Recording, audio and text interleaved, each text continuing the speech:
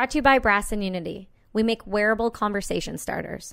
Our new Buddy Check packs are available now. Grab one and check on one of your closest buddies. They may need it now more than ever. Go to brassandunity.com, use the code UNITY, and get 20% off. And let's all heal together. And brought to you by Combat Flip-Flops.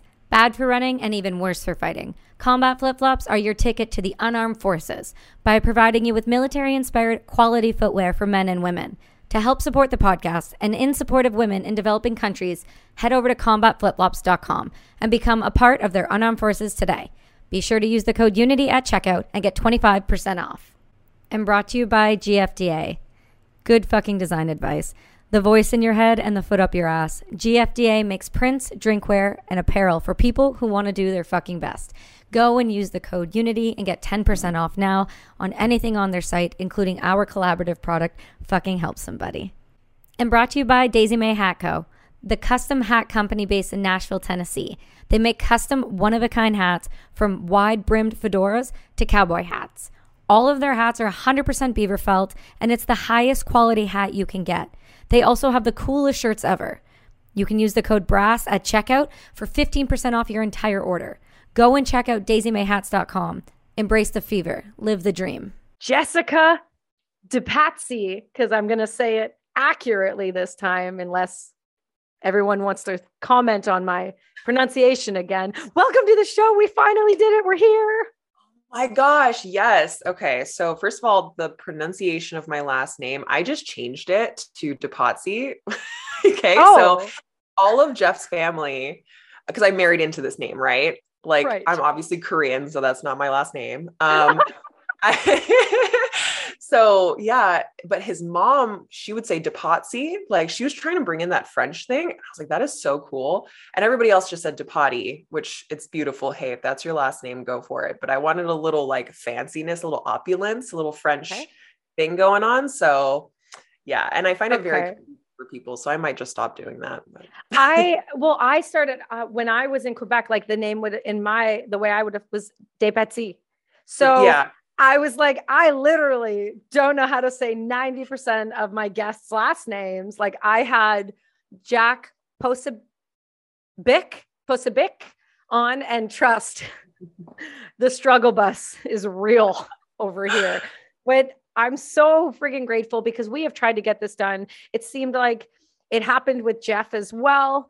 And then it finally happened with you. And I was so thrilled because you two are a power couple on your own, but when you break each other apart, to see the differences in what you do and why you do what you do, they both seem to culminate in one point of just helping individuals be the best versions of themselves and heal and move through, life's pains and how to grow and really work in that space.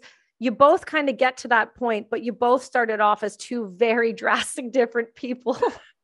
In my opinion. We are very different people still to this day. Yeah. You're very different, but you're both, the energy that you emulate and you just push out into the world is from the same mind. It is of the well-being of others. It is the things like the special forces experience. It's the things like the work you do with your shadow work, and it's all positive. It's all useful. It's all to better someone else's life. And that's why I think you two are so freaking fantastic. You just make the room light up in a way that it makes people feel like you can achieve anything. And that's not because of military service, and having that ego attached to it. It's truly from being at the bottom and moving your way up, out of the darkness into the light.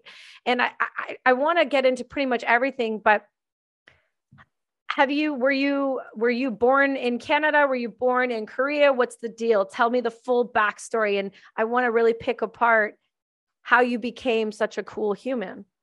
Oh, awesome. Well, first of all, thank you for saying all of that. I did get this little pang of like, oh God, I hope she doesn't find out that I'm just a huge nerd and like, I don't know what I'm doing, but that's perfect. Yeah, we'll just start with that. So I'm American actually. And yeah, I grew up in Los Angeles, and My mom is from Korea. My dad's white, just a whole bunch of, European things mashed together. He's American, right? So yeah, that's kind of like me. And growing up in LA, I was a city mouse, I grew up kind of in the ghetto. We had artificial grass in this little patio that we had. We would go camping every once in a while, but I really had no connection to nature. I did go to a high school that was by the beach, but I just wasn't really interested in the outdoors. I didn't appreciate anything about it really until, college. I went to school for journalism at Long Beach State and started to open my horizons to what the world is about. And I would say, actually, if I could back up a little bit, which will all lead into why I do what I do today. When I was younger, I was really, really shy, really quiet, and didn't quite understand social dynamics, like hanging out with a bunch of girls and going shopping and going to the mall and like going to the movies, or even having conversations in kind of like larger groups of people. I was really awkward. And so I didn't speak very much, probably until high school. And so I just honed this skill set of listening because I had this innate thought or belief that what I said didn't matter, what my opinions, I feel like I saw a lot of differing opinions. And so I wasn't really able to have my own or couldn't plant my flag into something solid. And in later work, I found out that's some generational stuff. So I didn't even know where it came from, but it was passed down in some funny ways. And so when I went to high school, I was like, look, I'm going to reinvent myself because I'm tired of having zero friends and being so isolated and so weird. So I just started drinking, as one might, to cope with those kinds of things at that age, and found that that's a great way to be normal, to fit in, to get rid of any kind of uniqueness that might have me standing out in ways that I felt uncomfortable with. So I had a series of rock bottoms after that, self-imposed, completely self-imposed. And that's where my dark night of the soul really came in. Was in hindsight, they were all purposeful because I knew that the things that I was doing was wrong, like all the sex, drugs, and booze, putting myself in really dangerous situations. But I always learned something after that. And I think that I know that created the resilience that I am today. Now, in college, with that skill set of listening, I picked up journalism because I was actually really quite interested in the stories of other people because, again, I had that belief that I didn't really matter. And so throughout that, it expanded into some marketing. I was like, how can I tell another person's story to help their business? And where I got to today, long story short, is as I had these marketing clients, I was in the fitness industry, and some really amazing people came into my life, like gym owners and trainers, these people who really cared, almost to a martyrdom standpoint. They're like, I don't care how much money I make. I just want to help people. And that was so inspiring. And I realized that's what matters in life. Serving people is what matters. And it helped me put a lot of my BS aside. And so in that process of getting to know these people and helping them with their businesses, it's really important in the marketing world to understand what the owners represent so that their essence can be promoted. So people can really get to know if this business, that gym, if that supplement resonates with them on a deeper level rather than, hey, you're going to lose like 30 pounds or whatever. So in really needing to do that work with my clients, I realized that's the thing that I'm most interested in, is helping people understand themselves, and in turn, me really understanding myself, because I had to do that work to help them do the work.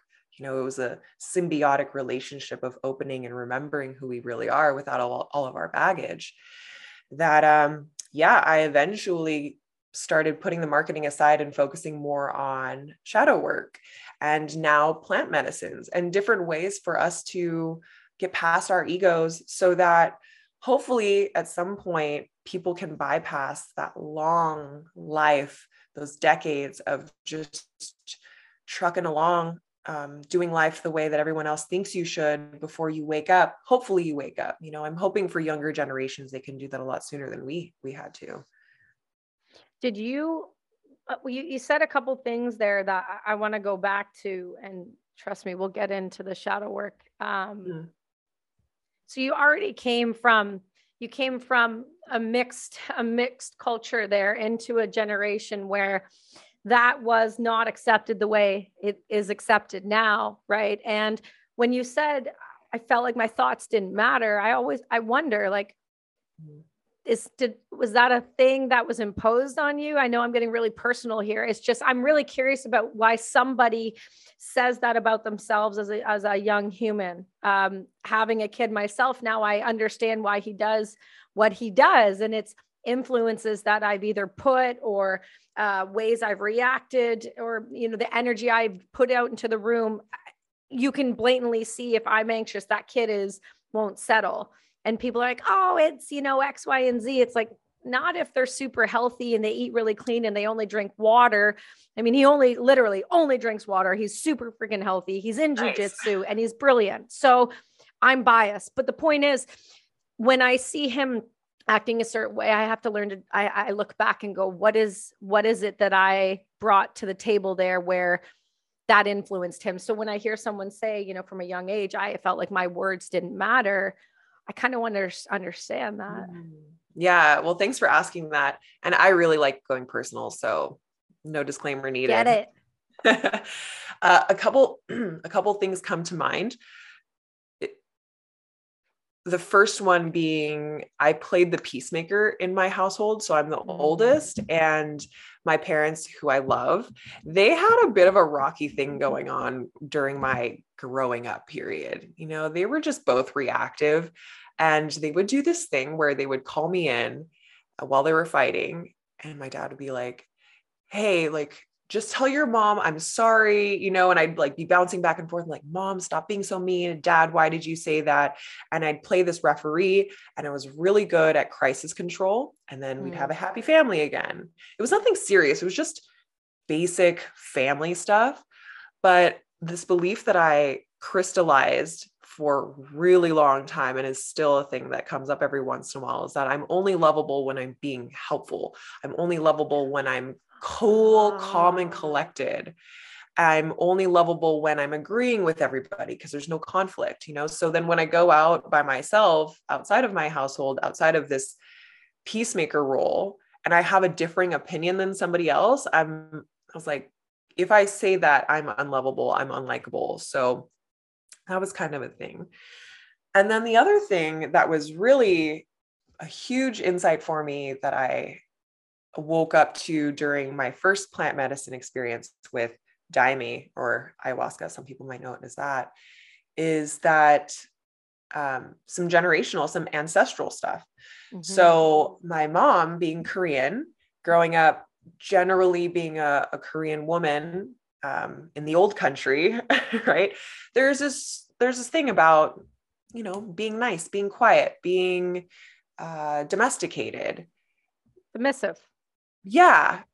Being a tied up, domesticated, submissive woman. And my mom is a rebel. You know, she left Korea at 18 and just like F you, and went to the US. And she thinks she's a rebel. Like, she's super Korean, but like, she's like, I'm American now. Like, I can barely understand you. You're super Korean. Yeah, you're hitting it pretty hard with that accent there, Ma. I love you, but you do you. Right. So, and she felt this like discomfort. So I went to a private school. It was really small, private school in LA, where I basically grew up with like 30 people until I was 14. Oh. And it was kind of a nightmare because I didn't fit in. I solidified myself as like a weirdo early on. And so I had no friends this whole time. Right. But I remember being in kindergarten, and this all came back to me in an altered state, and seeing my mom be there with all the other white moms, and like really trying to fit in, but her being like kind of, you know, isolated a little bit, being all nice. And then seeing that and being like, oh, am I supposed to be weird like this too around these people? And so I just kind of like got this thing from her. And she would always tell me, Jessica, you need to have friends. It's so important. But her unhealed trauma around her own culture just flew into me. You know, she didn't need to say anything. It was just these little micro movements. I was like, oh, okay, I don't fit in. I'm different. Even though growing up in LA, everybody's mixed, it's not that big of a deal. But for me and the way that what my mom was dealing with, you know, there was still this chain that needed to be broken. So that's the work that I'm here to do, part of it anyway. Well, it's really interesting too, because when you talk to someone who comes from like their first generation immigrant, right? You come from a family where your mom escaped a country, and I say escape because I know South Korea. There's an expectation of women. There's an expectation of a certain way of life in cultures like that. And that's perfectly fine. I was highly exposed to Korean culture as a child from the age of 4 and up because of Taekwondo. When my grandmasters would come over, I learned to speak, count in Korean before I learned to count higher in English. I did it for so long. So I understood the culture and the way that they did things. And I was always the loud one, and I was always the troublemaker, and I was always that. So like the idea of like someone telling me I could do this or this, but this was how I had to behave, always blew my mind. It's no different than when you look, it's culture based. If you look at any other culture, Japanese culture is a certain way, Korean culture is a certain way, Chinese culture, Taiwanese, they have an expectation of women in their culture, and that's okay. And that's nothing wrong to say, but that's true. Yeah. Like I'm gonna, yeah. Like I love it. Cause when we go to China to visit any of our factories, like they straight call me fat to my face. Like after I told this before recently, after we had Jack, I went over there. Jack was about maybe just over a year. I had gained 42 pounds when I was pregnant. I'm only 5 foot. Okay. So I hadn't lost it all yet. And they go, oh, I can't do the accent. I almost did it. I almost got myself canceled. Oh, Kelsey. Yeah, you know what I was going to do. You look so fat. Oh yeah, for sure. But Koreans, it's always like you're too fat or you're too skinny. And they're very, yeah. But that's my point, is like from a culture's perspective, there's just a very different way of doing things. It doesn't mean it's wrong. It just means for certain individuals, we don't fit into those molds, and that's okay. But it is fascinating to watch, to see your mother in a play group with all white women. It doesn't shock me now when you say like, this is the way I was kind of thought I should behave, because whether she liked it or not, she thought that she was this rebel. But that I don't even want to say intergenerational trauma, but I want to say like intergenerational ties to old culture, old ways, those for certain cultures in this day and age still hold very true and still hold very heavy. It's not like the Western world where, in the 1800s, I was a witch because my hands were tattooed and I was burned at the stake. Like we've passed that in North America. We're like, it's cool. She's just odd. And so some have stayed, so now I'm starting to understand a little bit here. This is making a little more sense to me. How was that though for you? Once you kind of realized that, I didn't say that you were different or that you did feel weird. I mean, how does someone in LA kind of go about that in that time frame? Because it was not the same as it is now. Not even a little bit. Yeah.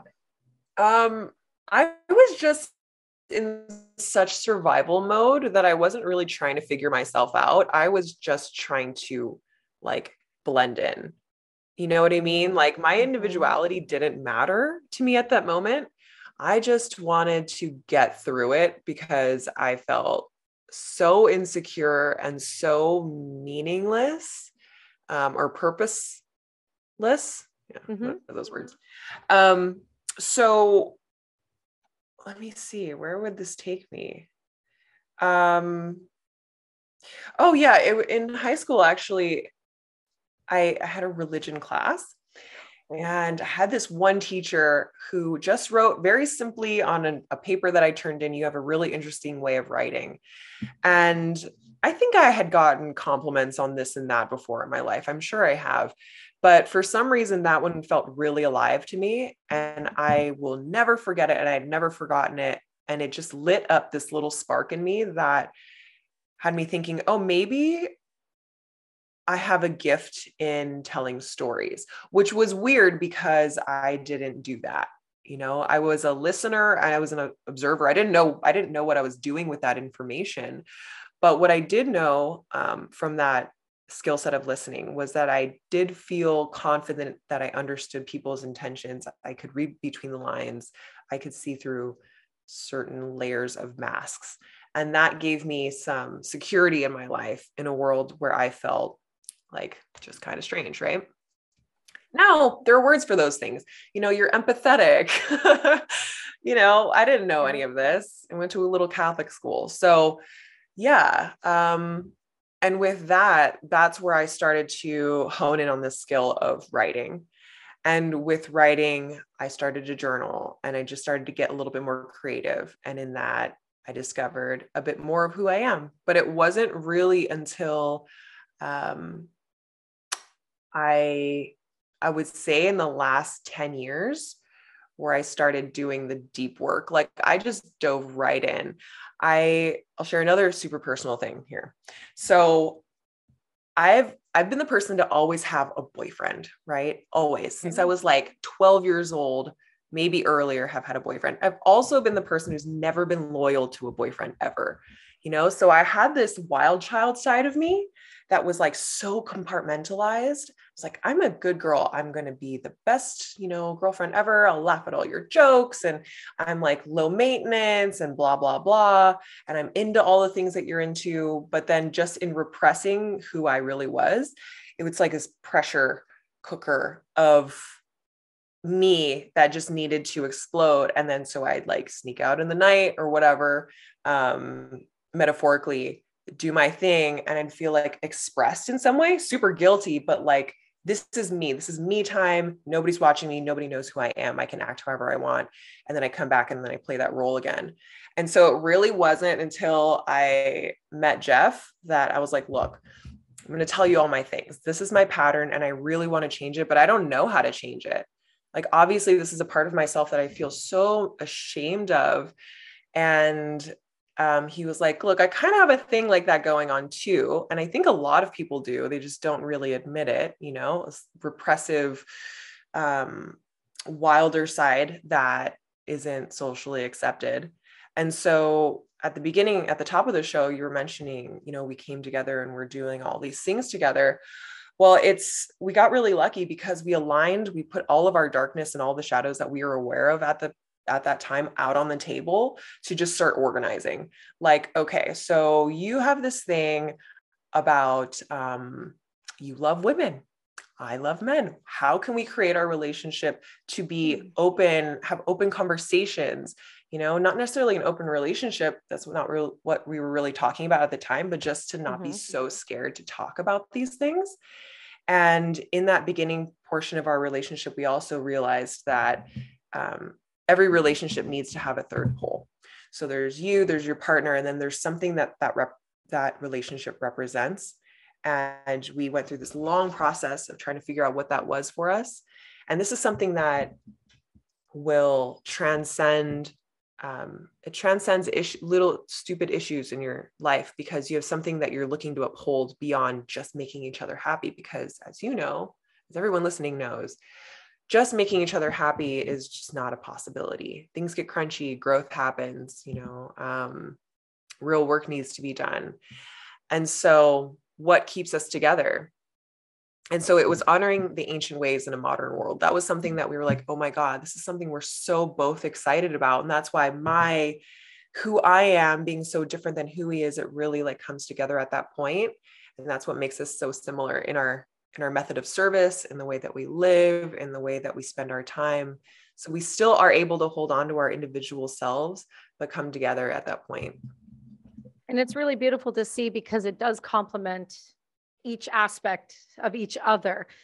When you when you got out of high school and you went into the journalism deal and you realize, I was going to say, what is it about journalism? But if you feel like you're getting that opportunity to tell other people's stories and it's resonating and it works and it seems to be something that you are not only passionate about, but it is something that you are able to do from a very different perspective. You're not just telling facts, you're telling the emotional side of the facts. What happened? How does one go from I'm going to be a journalist in a a university that focuses really heavily on something like this to really delving into the more I'm not sure what word I haven't come up with a word. Asking. Yeah, I'm not sure what word I've come up with myself where I'm able to describe what it is that I practice or that I utilize or how I utilize it, because I feel like I just say woo woo because if I say psychedelics or plant-based it puts me in this box of people and I don't know what that is yet for me. So forgive me if I don't have a word I'm looking for, but you know where I'm going with this.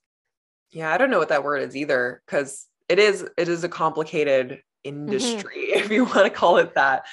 I'm so glad you asked that because I did skip over that because I was like, I don't know how much you want to know about my personal life. I want to know everything. Okay. So, ethics and integrity is so important to me in this. And please, for anybody listening, I'm not making myself out to be a sob story. Like I had a fucking easy life. I just had some minor bullying and my own internal issues. But in this observation period of where I was like, I don't matter and whatever, I'm just going to get through it. I really felt for the underdog. I felt like the underdog, but I felt more resourced than a lot of underdogs. I felt like I need to stand up for them because I see and I know how bad it feels to be hurt by other people. And just these little nuances and tone that you can use with somebody, how that can really affect somebody beyond the words that you use. So just like all these little things. And I started to like really feel for the underrepresented and the people that fall through the cracks. So I thought, well, initially at Long Beach State, I wanted to get into PR, and PR is like a specialty within journalism. So it wasn't really like telling news stories that I was interested in. It was more like telling people's stories and representing people. But either way, I took a lot of news journalism courses and I learned super quickly, and unfortunately, how much bullshit there is in the journalism space. Like, well, whoever's paying the bills, that's basically how we need to tell the story. And there's somebody super powerful will hear the politics of what happens when you put something that's accurate out there, blah, blah, blah. And because I prided myself in telling both sides of the story and seeing both sides, that's just not how you tell a news story, apparently. You tell a story based on people's biases so that they buy newspapers. This was also kind of before the internet was really becoming a thing and newspapers were just trying to figure that all out. So yeah, I'll speak to newspapers. But it was like the most disgusting thing I had ever learned about. It was just like, bam, this is how the news works. And I grew up watching the news. My parents were huge news people. And so this was like this awakening moment. Yeah. It's like, oh my God, we've been lied to our whole lives. That feels weird. What else is there? And then I discovered the food pyramid and no. And it just went downhill from there. Yeah. Yeah. And then I was like, everybody's lying to me. And then I became a hippie. So yeah. The amount of individuals right now that are absolutely just dumbfounded and straight up leaving my country to move to places like Costa Rica and Mexico and the United States and anywhere else, because people are just like, I've been lied. I've been so lied to. I feel assaulted by lies. I literally can't handle it anymore. I am moving to the ocean area. I'm moving to the mountains. I'm out. I'm done. Yeah. We've cracked. It's too much. It's wonderful, isn't it? Like, I'm so glad people are waking up. It's crunchy to realize that everything that you've believed to be true is bullshit.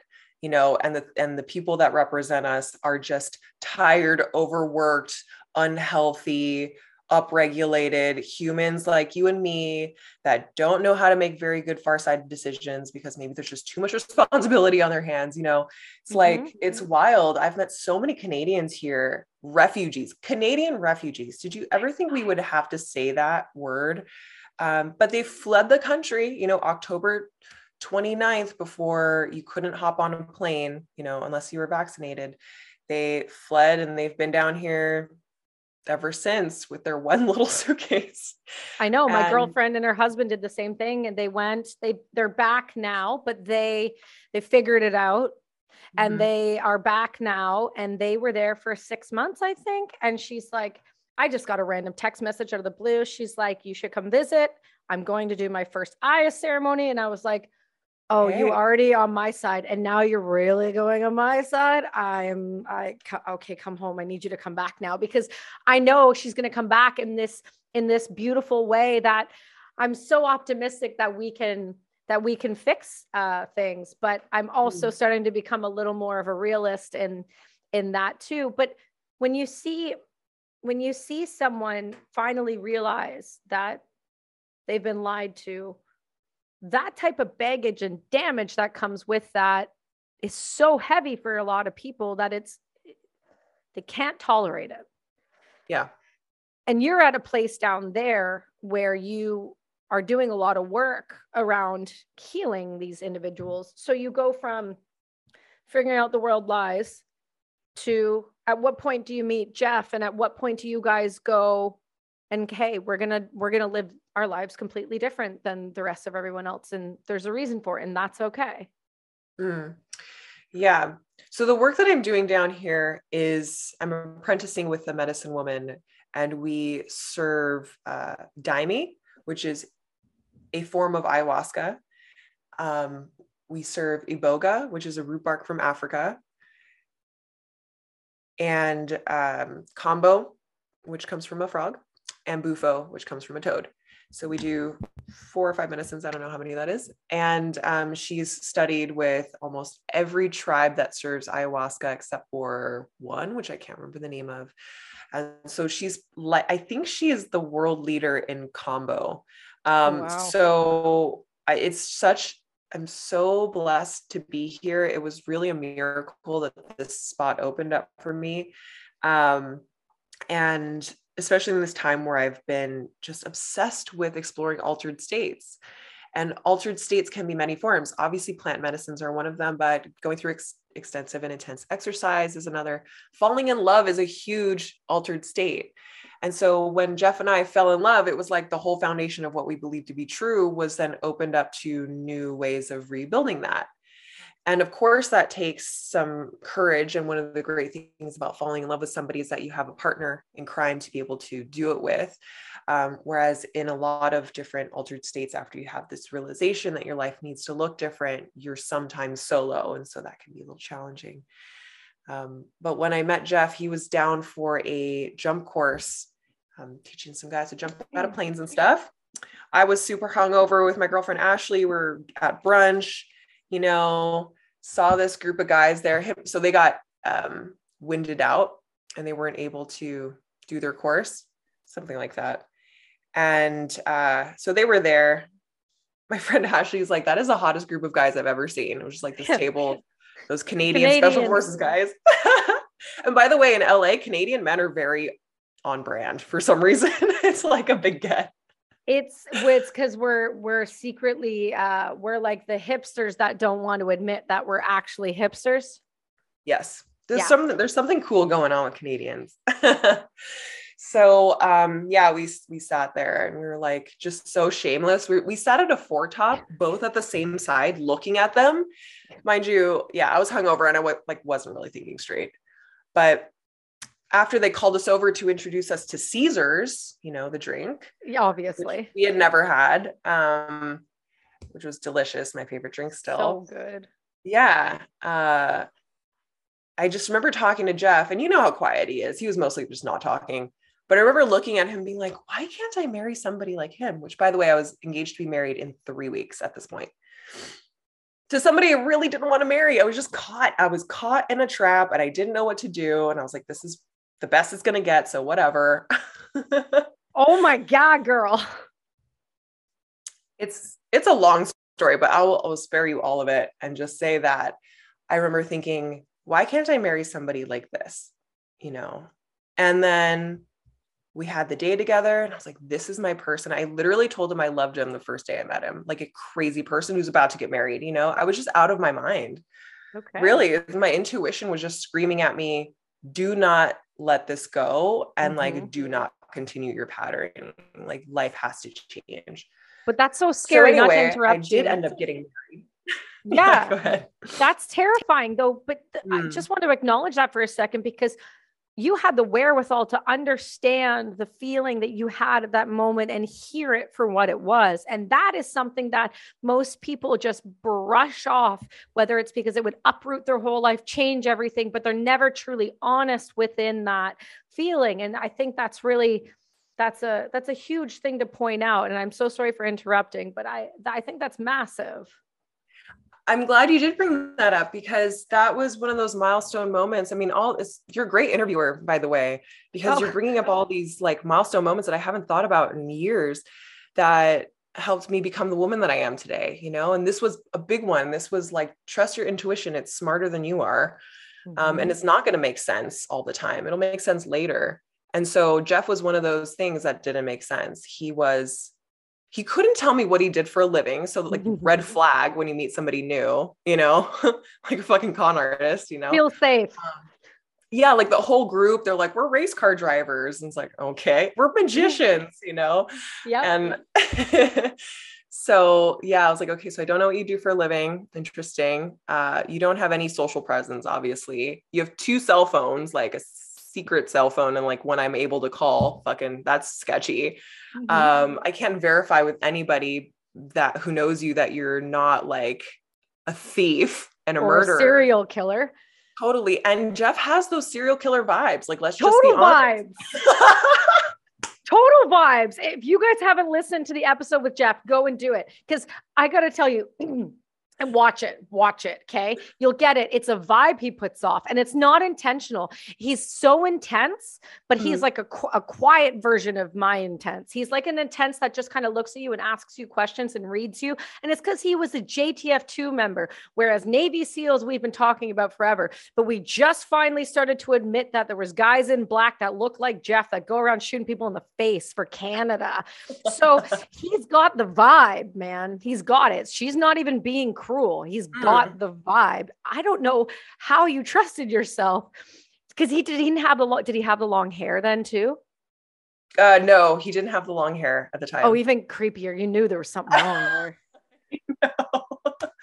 I know. So I'm like, okay, I'm pretty sure you're a murderer. You're super hot. So that like, I'm like, but how far am I willing to go for hot? Like, there's got to be more than that. How hot are you really? How hot are you? Like, okay, I might be okay with murderer, but even still to this day, I'll watch. So I love like murder documentaries. Like I feel super bad for everybody in there, but I like love watching them.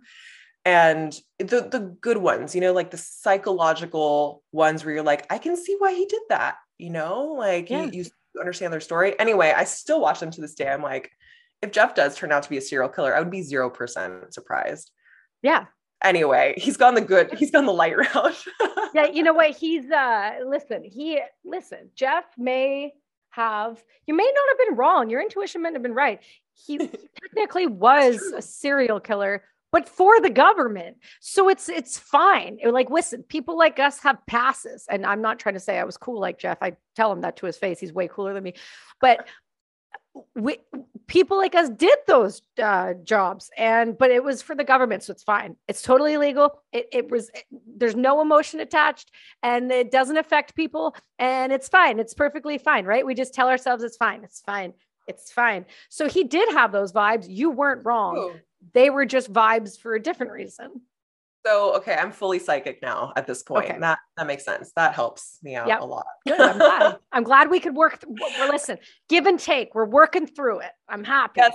Oh my God, he's going to die listening to this. I mean, can't wait. So highly of me in podcasts. And I'm like, I think he's a murderer. He may or may not have been a serial killer, but he was hot enough. I was willing to risk it for the biscuit. It was fine. Yeah, risk it for the biscuit. That's so good. Yeah.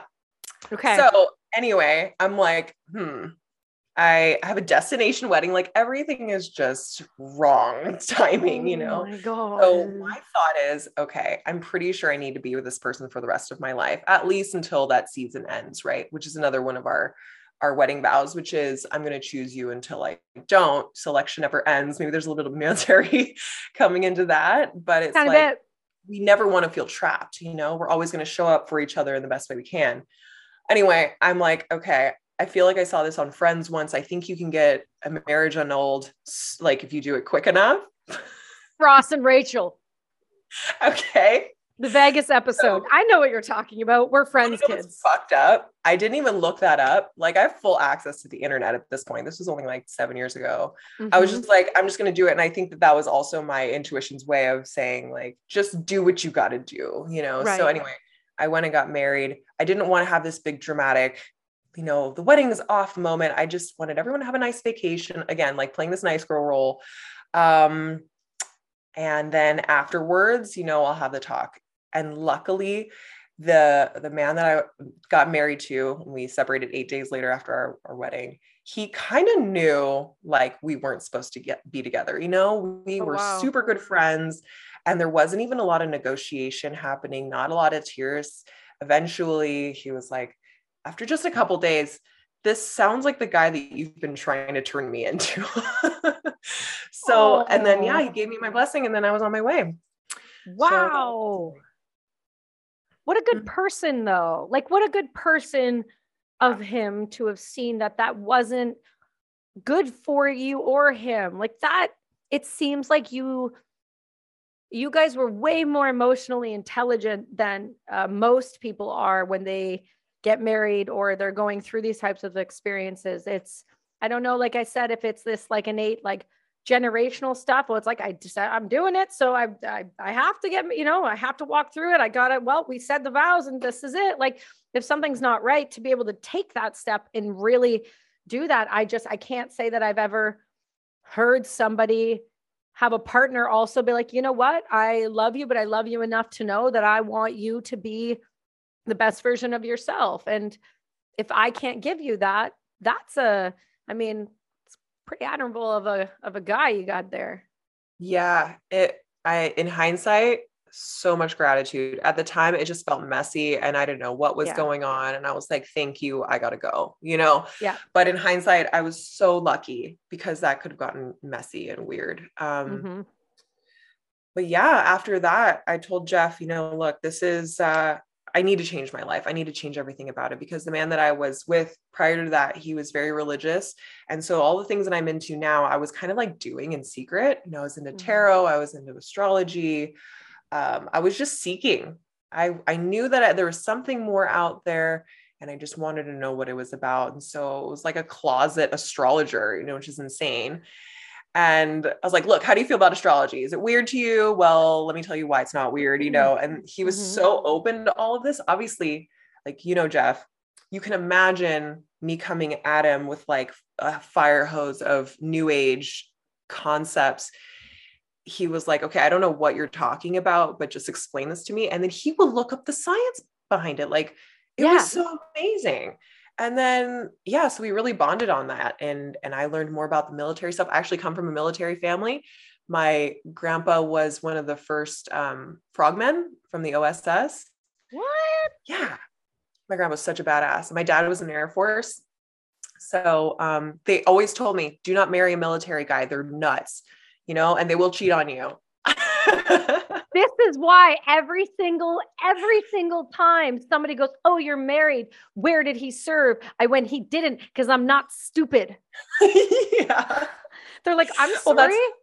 Totally. I'm smart. I'm also smart, Kelsey. Enough.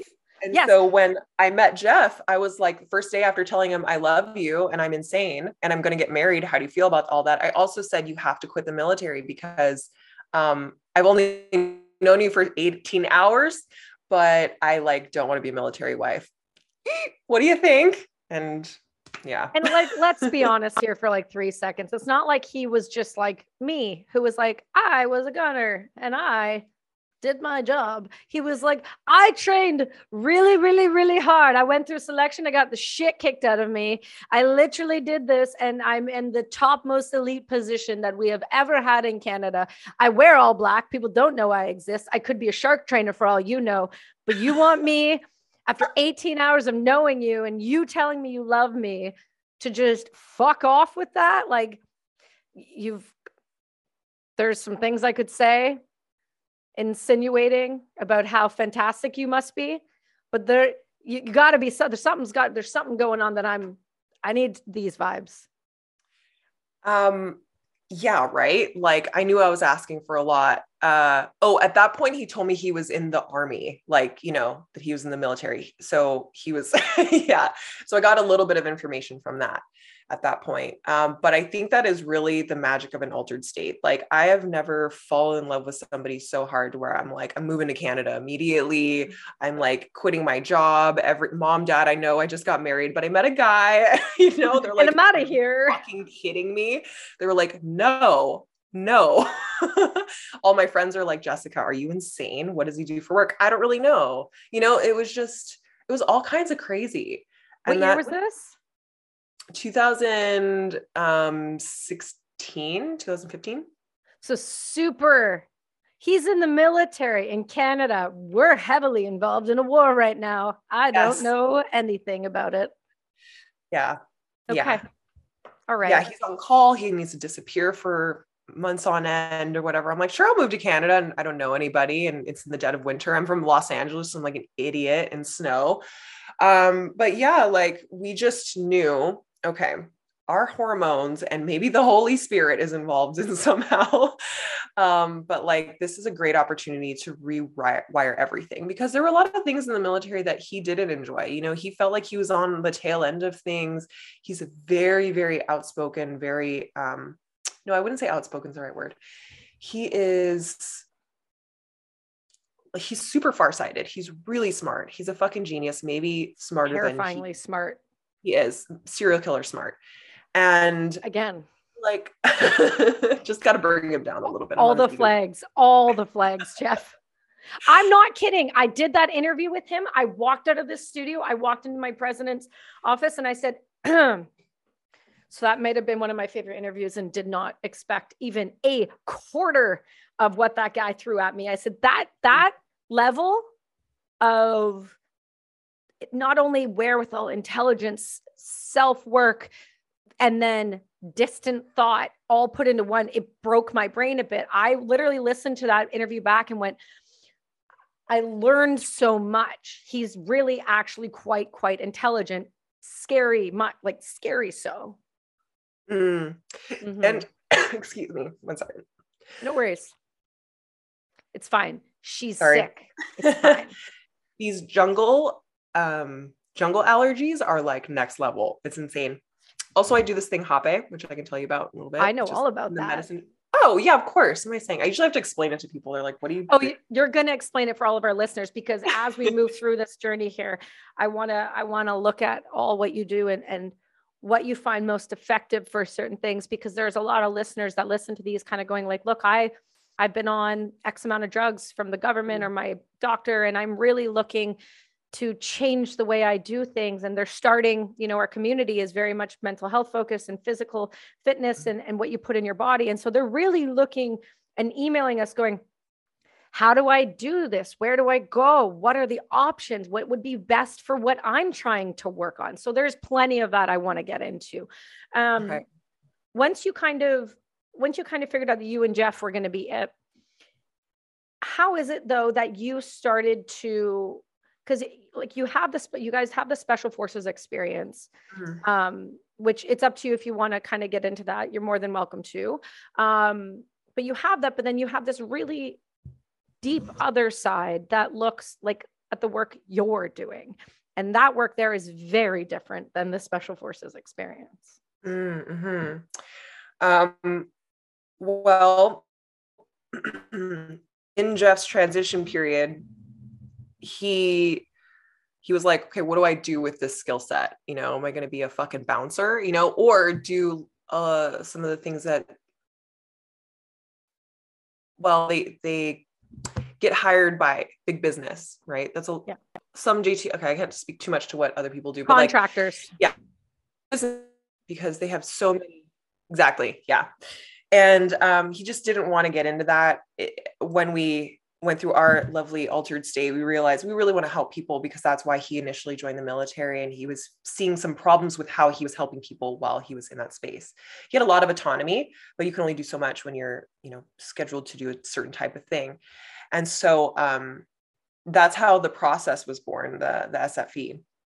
Now, one of the things that a lot of people don't realize about the Special Forces experience that we run, and if you want to check out more about that for anybody who's listening, you can go to thespecialforcesexperience.com. Sorry about the long URL. I just wanted to get that SEO in there. No, don't. I'll make sure to put it in the bio too. Absolutely. Okay, perfect. So it's a Jeff doesn't like when I say this, but this is how I see it. It's kind of like a simulation of an SF selection process, but it's very different in that instead of turning you into an assaulter, and brainwashing, again, not the right word, but the military is really good at getting people thinking, an army of one, right? We have this one mission and we're now all brothers and sisters and we're all committed to this thing. I mean, it does wonderful things to create community that lasts a lifetime. And so we knew that community is a thing that's really lacking. It was lacking in our lives, him outside the military, me. Like, I had my tribe, my fitness marketing people who I loved. Fitness is another way that brings people together in so many wonderful ways. And we realized one of the common through lines is suffering together. And I think you guys may have talked about this on his podcast, so I won't go into that, but that limbic bonding, it's like when we do something difficult together, we come out of the other side and we just know so much more about ourselves and our character and about the other person. And we actually really want that person to do well. So it gets rid of this competitiveness and this comparison thing. And so in chaos, especially. So I think that's why CrossFit specifically is such a great community builder beyond like bodybuilding and those types of fitness. Functional fitness, people are doing things together and it's kind of chaotic. That's why a lot of fitness people don't like it. It's like, sometimes it's unsafe, whatever. But what matters more than safety in that community is that like thriving in chaos. We're going to make it happen. It doesn't matter if we get hurt sometimes. And there's some amazing CrossFit gyms out there where people just don't get hurt. And that's amazing. But this chaos is inherently feminine. It's this wildness that have been bred out of a lot of women. And so that's why, like right now, in the woo-woo space, or whatever we'll call it, the new age space, the yogic space, it's like this Kali energy. Like women like us are like, no, we're wild. We will not be tied down. We're untamed. That can be uncomfortable for our families or for our friends that have subscribed to that narrative and that story. It can be hard for us. We're like, okay, am I still a good person if I'm crazy and like wild and expressed, because good girls aren't like that. Mm-hmm. And so anyway, the point being, the Special Forces experience has a lot of this wild feminine energy in it. Same with plant medicines. It's this chaos that we intentionally go into. And so that's what the through line is with plant medicines and his work with the SFE that are really starting to now combine, as a lot of men from that program are going to be doing a retreat with us in June, where we are doing Daime and ayahuasca and combo. It's just another form of awakening. You learn so much about yourself when your body thinks it's dying. It releases DMT, just like breath work, just like ayahuasca, just like falling in love. It's what they call this God molecule. Like it opens your perspective. It increases your consciousness. So we both knew that increasing consciousness, we can get into more about that later, like that was important to both of us. We really wanted to grow and expand as humans. And we started with ourselves and what we knew worked. And he created that program and it really changes lives. It's amazing. A lot of men go into it for the gunning and running and the Special Forces experience, like literally, but our secret words for that acronym of SFE is self-transcendence for everyone, because it's like we're turning people not into a mind of one, but like we brainwash you into thinking for yourself. You know, that's why we're not a cult. We check a lot of cult boxes, but the difference is like critical thinking and having your own opinion and standing up for yourself is like priority number one. So yeah. Yeah, you're not a cult. I mean, you're cult-esque or a cult adjacent. It's fine. Right. There's no Kool-Aid. It's cool. We call it something else. It's not Kool-Aid. It's just aid. It's fine. Drink it. It's ayahuasca. That's the Kool-Aid, actually. Oh, that Kool-Aid does not taste near as good. Oh my God, does it? So how did Costa Rica come about? How did you get into this point where you're like, I want to take on healing from a real, true healer's perspective rather than experiencing on the other end? Mm-hmm. So it was New Year's Eve of 2015, whenever it was, like the January before I met Jeff, 6 months before Jeff, I don't know, where I don't know. I was just in a space of numbness. Like I wasn't depressed. I wasn't happy. I was just like, whatever.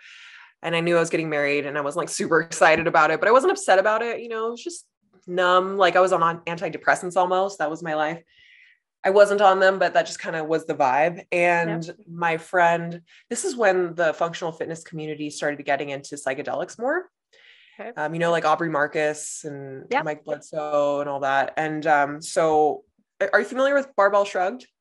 No.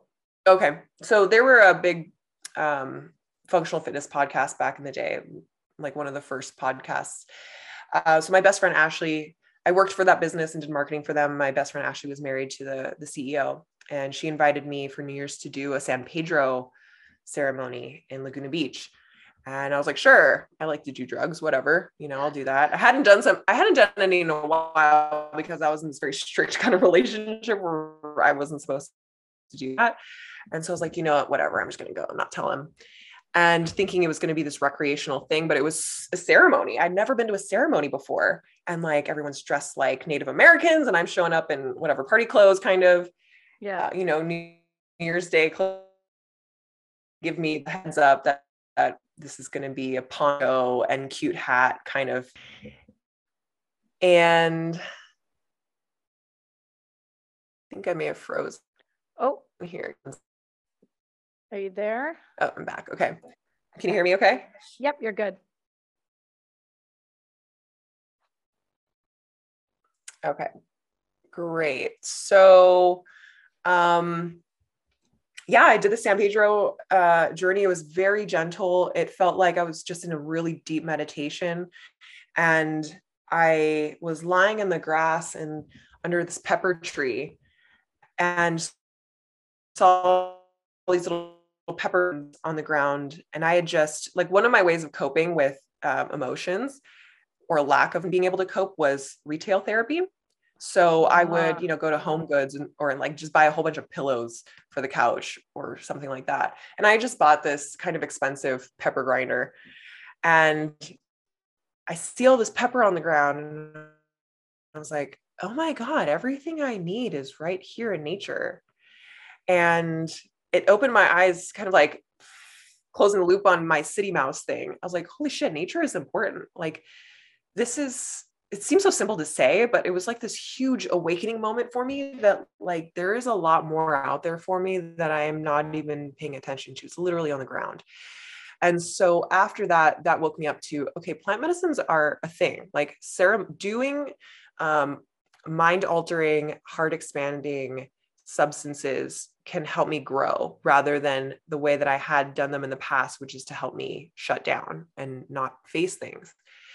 And so after that, it was a couple of years before I came back to plant medicines, but I really wanted to do ayahuasca. And so I was looking around and there were a few other friends like Jeff, Rick Alexander, who you might know, who I think would be a great guest on your show if you haven't had him on already. I haven't. He is a philosopher. He's amazing. Like truly. Bring it. Okay. I will send you that contact. Amazing. So he was like, we should do that. You know, let's look around. The cinematographer that we're working with on the documentary, he's like, yeah, let's make it happen. Let's go to Costa Rica. So I found this little place in Nosara that just really resonated. You know, there's Rhythmia, there's Soltara, but it just wasn't resonating with like the big groups that they do there. And there was just something about the vibe that felt this is just an observation. This might be an incorrect judgment, but it just felt like they're more about the business. Like their marketing was really good, you know, that kind of thing. Like their sales copy was really like. You're not the only one that I've got her, you know, that's I think there's a few groups. I think they started out with really good intent, but I also think that's what happens, right? Is you become the thing and then you become a victim of the thing if you're not careful and the intent isn't left with it. So, you know, not bringing anyone down, but there are places that, you know, that whether we like it or not, if an opportunity is there, somebody will always take the opportunity and run with it, depending on who they are and what they really want to do with it. It's going to end up being what it is. Yes. Okay. So you know what I'm talking about here. And being a marketer, I saw that they were using all the tricks, all of the influence tricks. And when it comes to plant medicines, and I didn't really know this at the time, but it was just my intuition pinging again.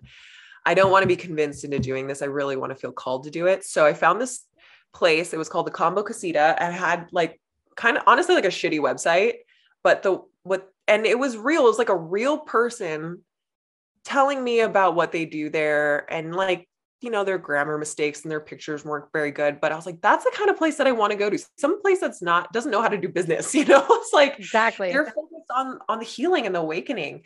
So, yeah, we flew down here, had a great little vacation. And then we ended it off with this, daime ceremony. Now the difference between, I've been saying daime, and so I want to explain the difference between what that is.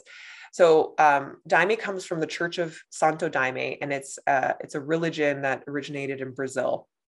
And it has some backing in Catholicism, but it's a very kind of eclectic church, as you can imagine. You know, they're drinking ayahuasca, and they're very like, from what I understand, they have a lot of great regimen. Like there's different types of works that you can do with ayahuasca. It's not just drinking the medicine and going through your own healing process. They have different types of brews, where one is made for when you're like chanting and you're doing like this 2-step with a maraca, you know, and it's like discipline, standing grounded in your own, humbly in your own spiritual authority, you know, and that's different than their healing works, which is what we're more familiar with, where you're like laying down and you're going through it, you know, and it's like this purging experience, and it can be very challenging. Again, there are other types. But the core of the medicine, even though there are different types, it's basically just different strengths of the same base, which is simply the leaf and the vine of the ayahuasca plant. And so the vine by itself doesn't do anything. The leaf by itself doesn't do anything, because the DMT is in the vine, but if you just ingest the vine, your stomach acids won't, it'll eat away anything before anything happens. But the leaf has some kind of amino acid, something like that, that subdues your stomach acids. And so it just works together to where you can have this release of DMT and the other compounds. Now the difference between daime, so that's daime, it's very pure. It's just those two elements that are prayed over for multiple days. And so it's super high vibrational, and it's kind of hard to find because it's made in that very specific way. You know, people have to pray before they go into work to create this medicine. So you leave all your baggage aside. So, you know, it's made in this way. Ayahuasca, you can make it in your bathtub, you know, like you can buy the leaf and the vine, and it's also shaman's choice. So you can throw in tobacco in there, which is a natural purgative. If you've ever smoked a cigar and like swallowed a little bit too much, it makes you sick to your stomach. Same thing with eating tobacco. It can make you throw up. There were different reasons why people will want to have that. You know, there's a spirit of tobacco, but sometimes the intentions aren't totally pure. With the increase in medical tourism and like the spiritual tourism, shamans want to give like Americans and Canadians and Westerners the ayahuasca experience. And so the reality with the medicine is like, you might not always purge, you know, you might not always have this experience that you're expecting. And some people get disappointed with that. So they add a lot of other things to mimic that, so that other people aren't disappointed on the other end, which really messes with the process, because that's not what a lot of people need. So I'm a little bit partial to daime, and that's what we use here. But that's quite all right. I mean, you have a reason to be. There is different types of Aya that works better with certain types of groups of people and what they're working on. It's very difficult. I know I sat in the last ceremony I did, and one of the vets was like, I don't know about that stuff, didn't feel right. It felt different. It felt way darker than it needed to for the people that were in the room and what those type of people had experienced. It wasn't it just didn't feel right. None of us had a real good, it was all very like, oh, like the blood in the bones level shit. Like it was something. And then, but we knew like the first time we had done a different. So, and it was completely different. So it's very different for what the goal you're looking to achieve. At what point though, did you decide like this was going to be something that you really wanted to focus heavily on and make your life? Yeah. Thank you for bringing me back. No, it's all right. So in that first ceremony, when we first came down, I had so many amazing visions.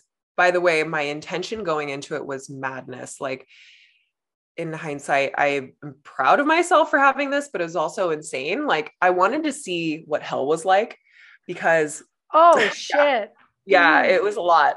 And I did, it was horrible. Not what I expected, but it was a lot. And the reason behind that was I was getting more and more into shadow work. And, I had some things growing up, but I didn't really know what a lot of people went through. And I really wanted to resonate with what is it like when you just don't want to live anymore? What is it really like so that I can understand that from an energetic level and not speak to it like, oh, well, now I know what it's like to be suicidal, but just to feel it in my bones, to Empathy. have an experience that's kind of like that. Yeah. The speaking without speaking, that general, that self-understanding, there's something people can open up to you differently because you can tell when you're sitting in front of someone, if they understand it or they understand it, you can feel the difference. Totally.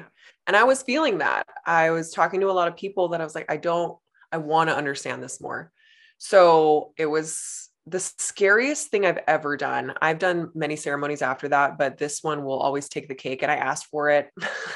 And I got to this point where I had nothing left and I just asked it to kill me. I was like, just kill me. There's no reason to be alive anymore. It was like, I don't know if it was actual physical pain, but just so much emotional turmoil.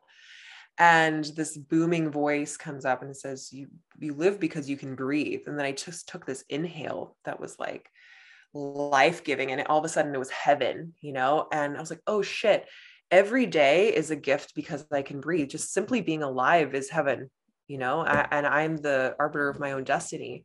Mm-hmm. And so after I got past that, like super intense moment, I had a lot of great messages today. One of them was that I was going to be working with this medicine, which I was resisting because this is not an easy life.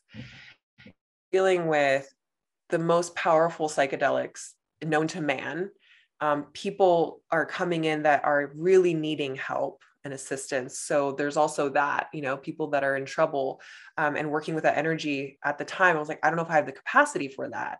Because I was really sensitive. I was super spongy. And also, if I did do this, like, is it a financially viable thing? Because I don't ever want to be like, churning people in and out like a machine of ayahuasca services. And lastly, it's not legal. Like, so there are all these things. I was like, really? Like, this is what I'm supposed to do? But it kept coming back to me over the last several years, and I just couldn't stop thinking about it. And I came back to the Kambo Casita, which is where I'm at now here. And I learned to self-administer Kambo. I learned to serve others with Kambo. That's a non-psychedelic, non-hallucinogenic, purging type of medicine. It's not a good time, but it's miraculous. Like, it has cured all kinds of things like Lyme disease, arthritis, just general depressive like emotions. So it's an energetic clearing. It's a physical clearing. It's truly like, even when I say it, I'm like, I know it sounds like too much, too good to be true, but it's really amazing. And I started working with that medicine more. And just this last time where we came to visit, this has been a yearly trip since then. she's like, I need an apprentice. I feel like you're here for another reason other than to do the medicine again. And I was like, okay. So this was an intuitive moment again. I was like, Jeff, she wants me to be the apprentice. He knew that I wanted this. He's like, okay. Yeah. We sold our house that month. So we just recently sold our place in Phoenix. I'm like, he's so supportive, and so we can move to Costa Rica and potentially follow through with this. So yeah, it was just like a series of micro messages that just wouldn't go away. And even still, I wrestle with if this is something that I want to do, because I'm really aware of how human I am, and I think that is an important element of being somebody who works with medicine, is to never get a big head about it. I am not a healer. I will never call myself a healer. I will learn everything about these medicines so that you can have a safe experience. I will learn every single thing I possibly can about the spiritual realm, so that if something up to express itself, I can be there with you to direct it where it needs to go, and support you in that way. I will call in the angels and do whatever I can, but it's not me. And like we had talked about cults earlier, like that's a real thing. Shaman fucking, people being like, oh, I'm a fancy shaman, I'm a healer. Like, I just never want that for myself. And so there's this fine line of like, I don't think any cult leader starts off being like, I'm going to be a nightmare and ruin people's lives. But, like it's a really like funny thing in me where I'm just like, can I hold on to my humanness and my humility for the rest of my life? That's my biggest prayer through all of this. I think you could. I think you have enough insight. I think you have the ability enough to look within yourself and really not only see the truth, but accept the truth. I mean, it's a pattern. If you look back at your life, in the bit that I've been able to be told today, if you look back in your life, you've made a series of decisions based on your intuition, and you've had the balls to do it in a way that most people go the rest of their lives living a lie, or not willing to take the leap to be able to become the person that they feel in their bones they should be. But instead they slowly die every day by going to a job they hate, around people they don't want to be around, in a profession that doesn't do anything for anyone. And they live their lives like that. So people like you that are able to see those intuition moments, take them for what they are, whether it's difficult or not, whether it flips your entire life upside down, you see it, you take it, you honor it, and you move through it. So I think even if you got to a point where you decided this wasn't going to be your long-term, but this was a part of your life, I think you'll move through just fine. And I don't think you'll develop a large head, because I think there's also a lot of people around you. They're not yes people. They're people of truth and depth, and people that understand things and want to understand things on a deeper level, rather than just surface and make a bunch of money and run people through a program. Oh, absolutely. Yeah, that's another thing that, like, when I started working with plant medicines, where even just meeting Jeff and like getting really aligned on what I valued in my life, the right people started showing up. I have the most amazing friends that I respect and like admire. And I never thought that would be possible. And it's just so funny what miracles can come to us when we start to be brave and do things that are different. Yeah. Doing things that are different.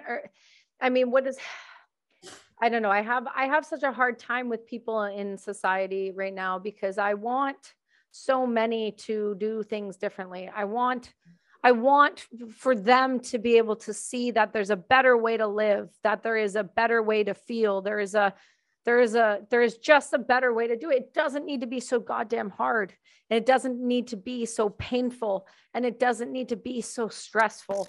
If you are able to sit for a moment with something that is 10 times light years more powerful than you, and give it over to something just for a second, if only to be shown in front of you what you need to see to be able to move forward, we would be in a different place. And people now more than ever, it feels like, need different types of healing. We have done things a certain way in society for for 100 years that we've had technologies and we've started to understand the body, and we've started to understand the mind-body connection and the importance of things, but we have never changed the way we do life. We don't change the way we do these things. Like my mother and I had this conversation last night. It's like, well, we're advanced humans, but yet we only eat processed food. We're advanced humans, but yet we abuse technology. We're advanced humans, but we put in our body, some of the worst possible things, and then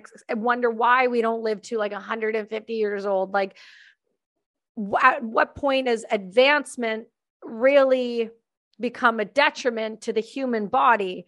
We've excluded ourselves from nature. We've taken out the importance of sunlight. We've taken out the importance of grounding. We've taken out the importance of being outside of a building with fluorescent lights because we think that's the right thing and the healthy way to live our lives. And it is, like you said, it's crunchy right now. It's a weird moment in time where you're seeing this split in societies where people are understanding the importance of nature and not even in a like a climate change way. Like, I mean, in a way that is like, we are understanding our own vibrations. We are understanding our own energy. We are understanding what we put in our body. If it's like a gas tank, right? And so on one part of me feels like I just want to scream in people's faces and shake them until they get it. And the other part of me knows that's not going to be the way to do it. That's not how it works. You have to let people come to this properly on their own time, or you're no different than any of these other large groups that just run people through for financial gain.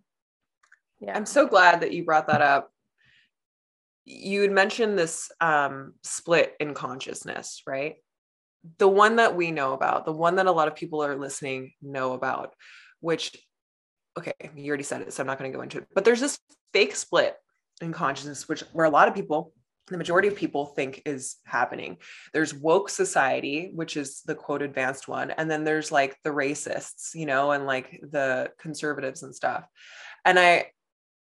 And this is where we get into shadow work. So we're all dealing with the same shadow in that split. Okay. So you had mentioned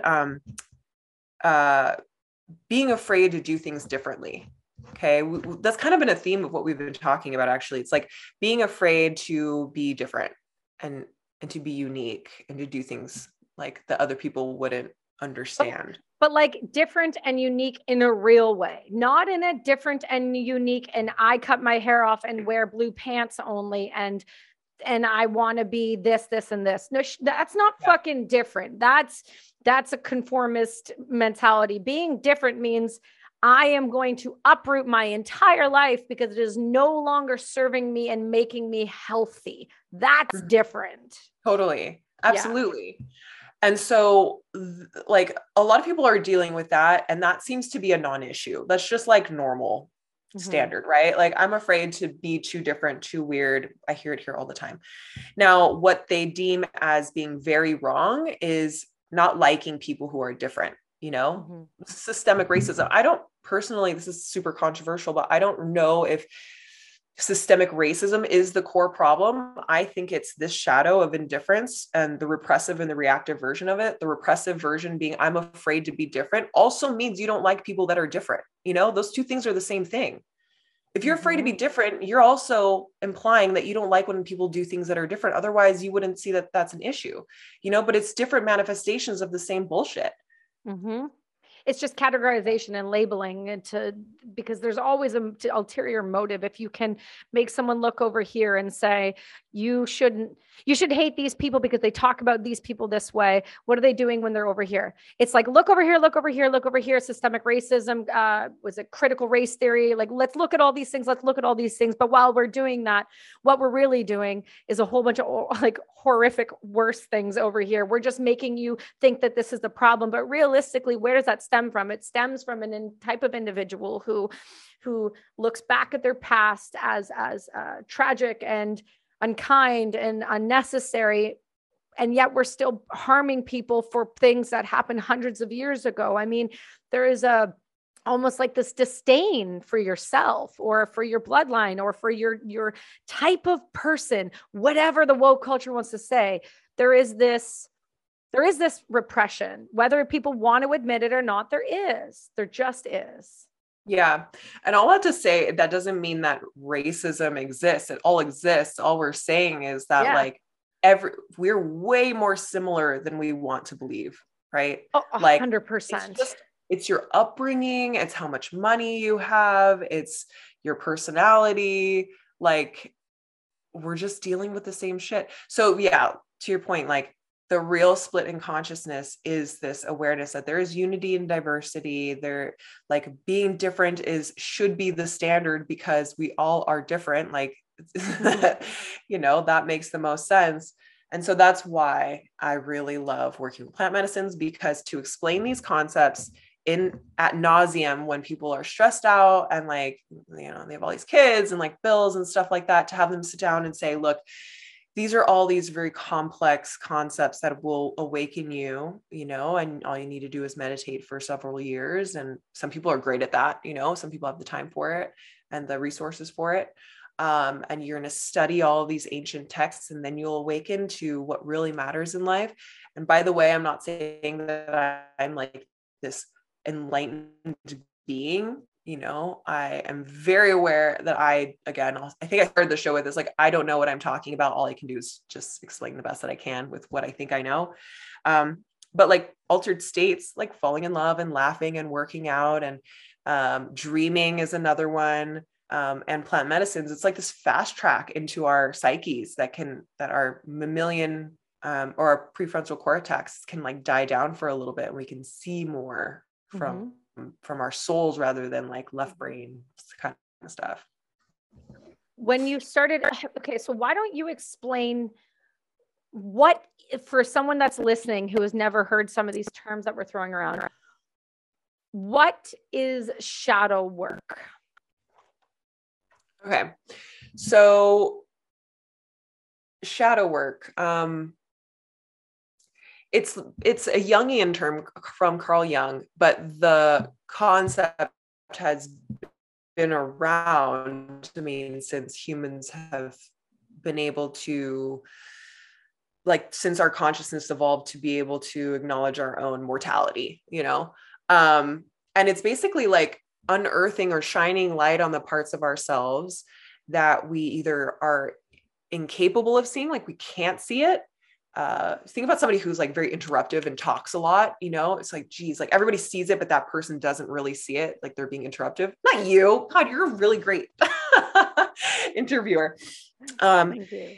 It can be things that you don't want to look at. So I know that I have this negative patterning in my life, but I don't want to face it. We know a lot of people like that. And it's also things that you actively are trying to figure out. Like, why do I keep getting in the same type of relationship? Like with my personal example, why do I keep being unfaithful? Why am I even in a relationship? First of all, a committed relationship that has these rules, if I can't follow those rules. So it's like looking at mostly their negative patternings, but sometimes they're positive. Because in the line of shadow work that I subscribe to, which originates from the Gene Keys, there is, every shadow contains a gift. So if we were to use the example of like inertia being a shadow, which is one of my primary ones, I see a problem. I see everything that I need to do to fix it, but I have this inability to just start. And I just sit there and I'm like, what the fuck do I do? You know, I see how to fix it, but like the problem just feels so big. That gift, when we work with it, or that shadow, when we contemplate it and we unearth it, we see like, where did that stem from? You know, is it an ancestral thing? Is it a life experience thing? Is it just something, I don't know, that I don't need to identify, but I know that I want to shine light on? We keep like rolling it around in a contemplative practice, then it transforms into determination. So each shadow transforms into something very specific. So you might be wondering, like, how does inertia turn into determination? Well, you can think about how every virtue also has a vice. So people that are like, I'm very honest person, and they say it a lot, and like that might be very true. That's a very, very honest person. It means that somewhere deep down, they have this capacity to lie and this want to lie. They might not ever lie, but that's always a little thing in there, kind of like my thing with being a cult leader. Like my integrity is so like, it's all I have, but maybe there's this part of me that's like, I'm not integral, I'm not a good person. Just this little thing in there, we can grow one or the other, but it'll always exist. We don't ever transcend our shadows. They're always parts of us. It's like, you can be friends with it, or you can try to shove it down and it'll like burst out in the middle of the night, and then all of a sudden Jessica has a cult. Yes. Right. Like if I ever have a cult, I've like something horrible has happened, but I will have called you. I think you will have enough people around you now that we will hold you down and go, listen, we understand it's a want for you, but it's bad. It's bad. It's not a good look. It's not on brand. We need to cut the shit. We'll do it. It'll be fine. It'll be fine. It'll be fine. Yeah. So just to round that all up, shadow work is basically working on those parts of yourself that you don't really want to see. But in doing that, and that's what we do with the SFE, is like we unearth the aspects of your character that you've hidden behind some very sophisticated masks, but you put yourself through so much psychological and physical distress that all that mask is gone and all that's left is what's really real. And that's where it can get really exciting. Because I think one of the opinions about shadow work is that it can be like super dark. But it just needs a little reframe. It's like being the detective of your own story. Why am I like this? They can get very adventurous then in that sense. Well, also, I mean, who wants to look at some of the hardest parts of their life? There's a reason why people compartmentalize. There's a reason why people's personalities split. That, trauma happens. The worst thing that's ever happened to you is only the worst thing that can ever happen to you. And if some shit that has happened to you is so damn horrific, there's a reason they've been put, those thoughts and memories and feelings and everything have been put into a box. It's to protect the brain from itself, because if it really did fully allow it to pull it apart and examine it and see why, sometimes depending on what's happened to somebody, that can crack the brain, man. It's no different when they mess around, if they're on an SSRI and then they go and do ayahuasca, like there's a chance there that could really affect the brain with a serotonin reuptake. Or if somebody who is already borderline has some psychological issues, there is, psychedelics are really not good for it. You can really crack the brain. And it is something that we are starting to understand, but we're not even close to fully understanding. So when you introduce things like shadow work and plant-based medicines, if the person really, I don't say isn't ready, that's why when you speak of this, this medical tourism or the spiritual tourism, like you have to be really careful, because people may think they know why they're going, right? But the reality is some might not, and some might be doing it for the wrong reasons. And that can become really dangerous if it's done incorrectly. Oh my gosh, girl. So I'm going to start a podcast with the medicine woman, Nadine Purdy, here in just a little bit. We've been so busy. I'm like, when are we going to do this? But it's going to happen soon. And it's called Ethics and Entheogens, because ethics in this space need to be a talked about thing. Ayahuasca being illegal, mushrooms are now becoming like more accepted. But even like ketamine, for example, we've seen some horrific results with ketamine. We don't do them here, but like people get fractaled and they become shells of themselves. And, we do a lot of like cleanup with ketamine. And so there's things that we want to explore with people, because not all altered states are helpful. Like you were mentioning, it sounds amazing to hear, I had severe PTSD. I did ayahuasca once and I'm healed. That happens more often than not. But, something that might be undersold is just how much work you need to have to do prior and how much work you have to do post to like solidify any kind of insight that you get. Yeah. Did I go off track? I don't like. No, you're right. No. I'm so squirrely right now. You're doing great. You're doing amazing. But that's the point. I'm glad you brought that up, because, for example, I the first time I experienced a true psychedelic, once was in high school when somebody put it in my food. Okay. And that was horrific. It was like, It was the stereotypical mushroom situation where your eyes were kaleidoscopes and Smurfs were coming under the doors with knives, and you hide and you close your eyes, but they're kaleidoscopes. You can't. It's a whole thing, right? Yeah. You're the whole, classic high school bullshit.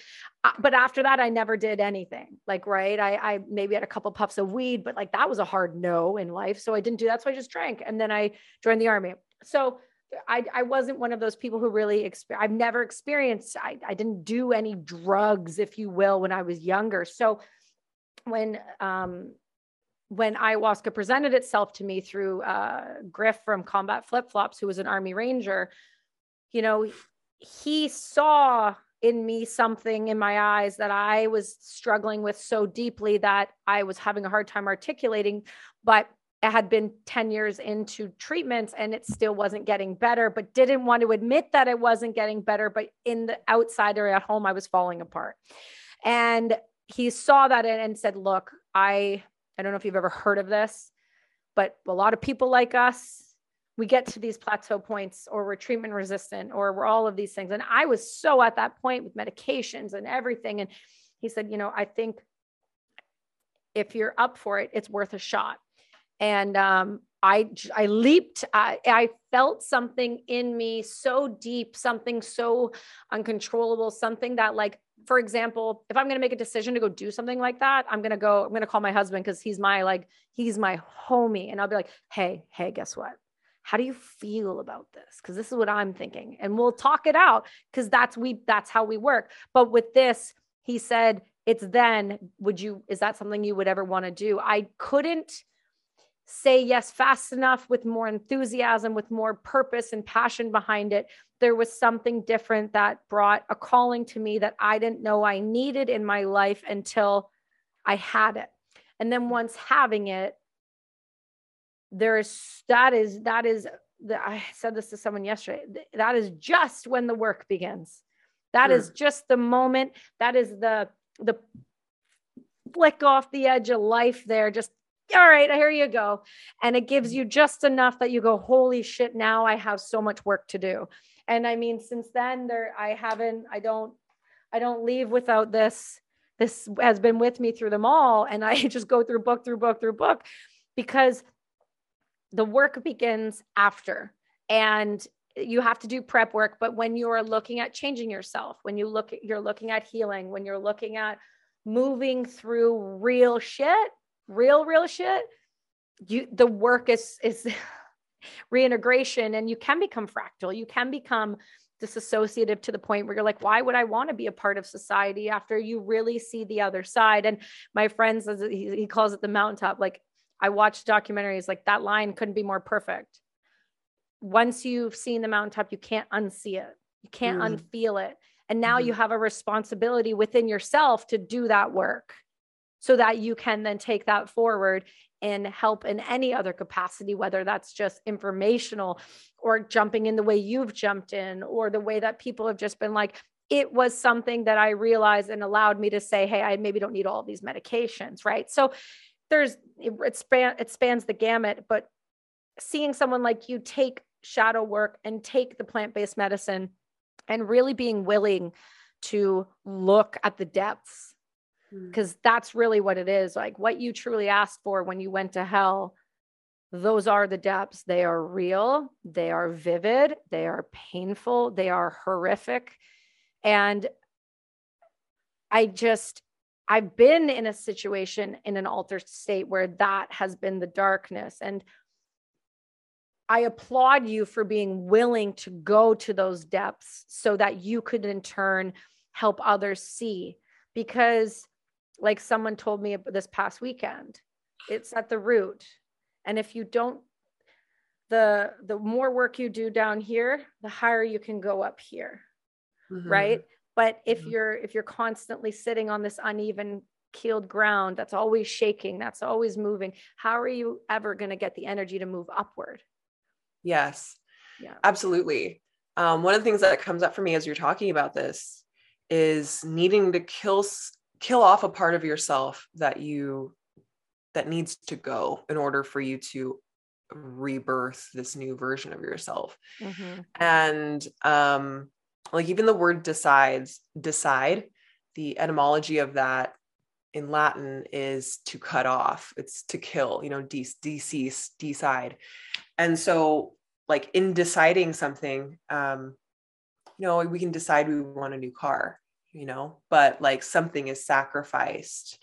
Those like a really shallow version of this. But when it comes to this deep work, I think that is a major reason why people don't actually change after doing these medicines, because that's super common too. A lot of people are like drug seeking or just adventure seeking, or they really do want to change, but they really don't want life to look any different. They just want to like go back to a previous version of themselves where I was like, I was so young and so vibrant.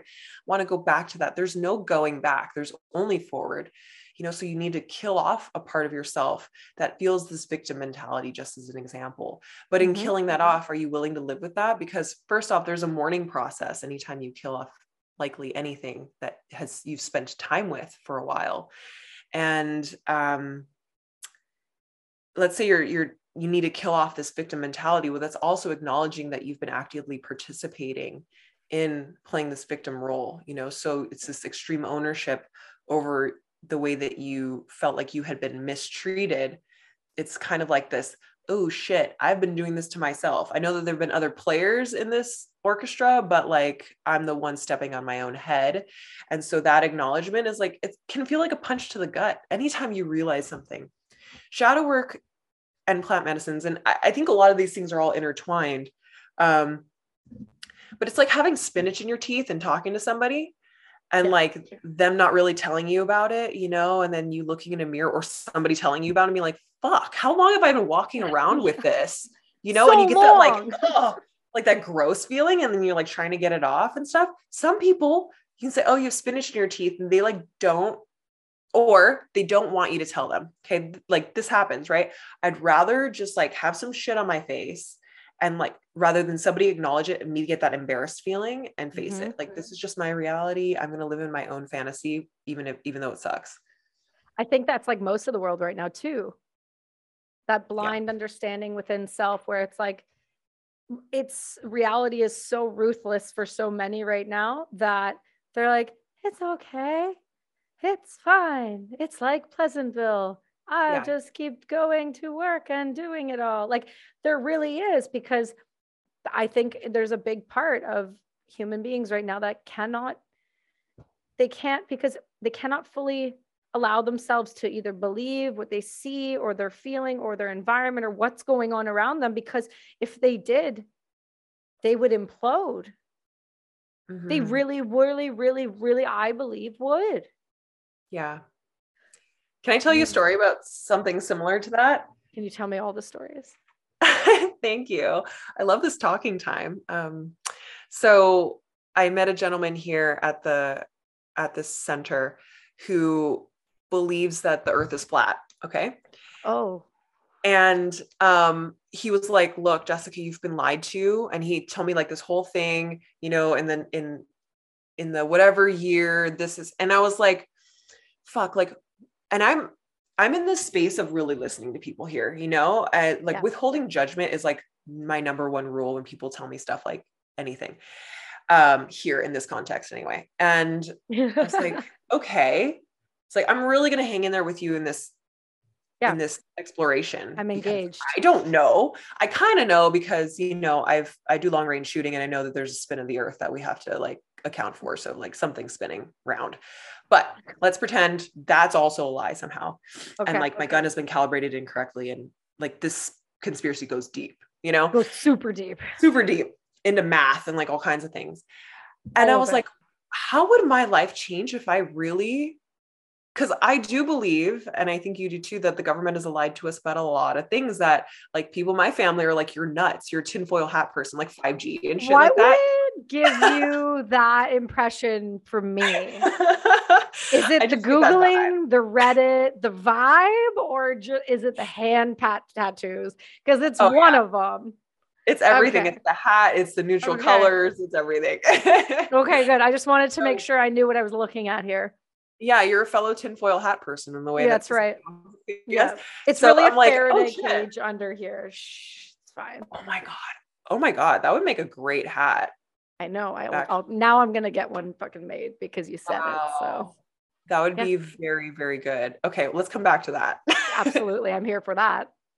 So I was like, how would my life change if I really then subscribed to that being true? You know, like, oh shit, the earth is flat. That means astrology isn't real. And I really like base a lot of my life on that. Mhm. Like my plan to sail around the world, I'm going to need to expect to get lost in the Bermuda Triangle or something and hit an ice wall or like whatever. Yeah. Um, Plan for that. and then the sun and the moon are the same size and the moon emits its own light. Like it was just like a whole rabbit hole of how would everything else in my life be different because of that one thing. And I mean, okay, no. So I don't think that the earth is flat, but it taught me a really valuable lesson in like, that's what I think a lot of people are dealing with when I just come out and like, I'm just like expecting people to acknowledge that, you know, processed foods and low fat diets were all constructs of the government and blah, blah, blah. Like it's that fucked up for people because they trust that this thing is real, you know, they trust that. And like, if they don't trust that, what can they trust? And everything is uprooted. That sucks. That's really hard. It's terrifying. It's like, here's an example that people will get with. If this is a less woo, so just pay attention for a sec, not you, them. There's a documentary on Netflix right now called Our Father. Ooh. It is about, small ad here for this because it's fucking insane. It is about an individual who was a infertility doctor who specialized in Illinois. And he had such a bad God complex. And I mean, there was some religious shit that went really far about like Aryan race and like, anyway, I digress. But he was like, he would say he was using donors, but he actually was using his own sperm. So they found out that they have 96 siblings and they're growing and there's more and there's so much more.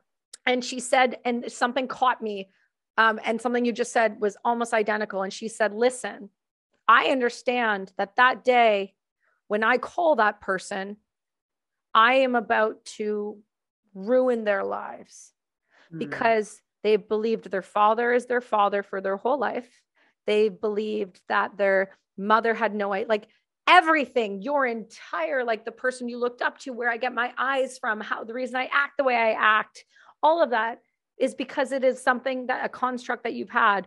And when I call, I break it. I break it all.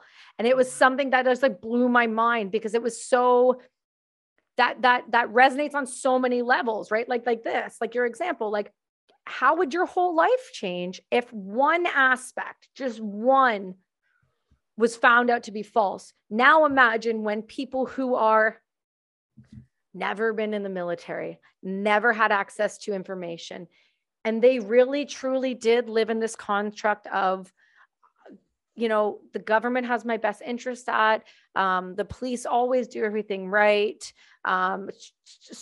Church and state is separate. The Catholic Church never hurt children or murdered millions of babies in Canada.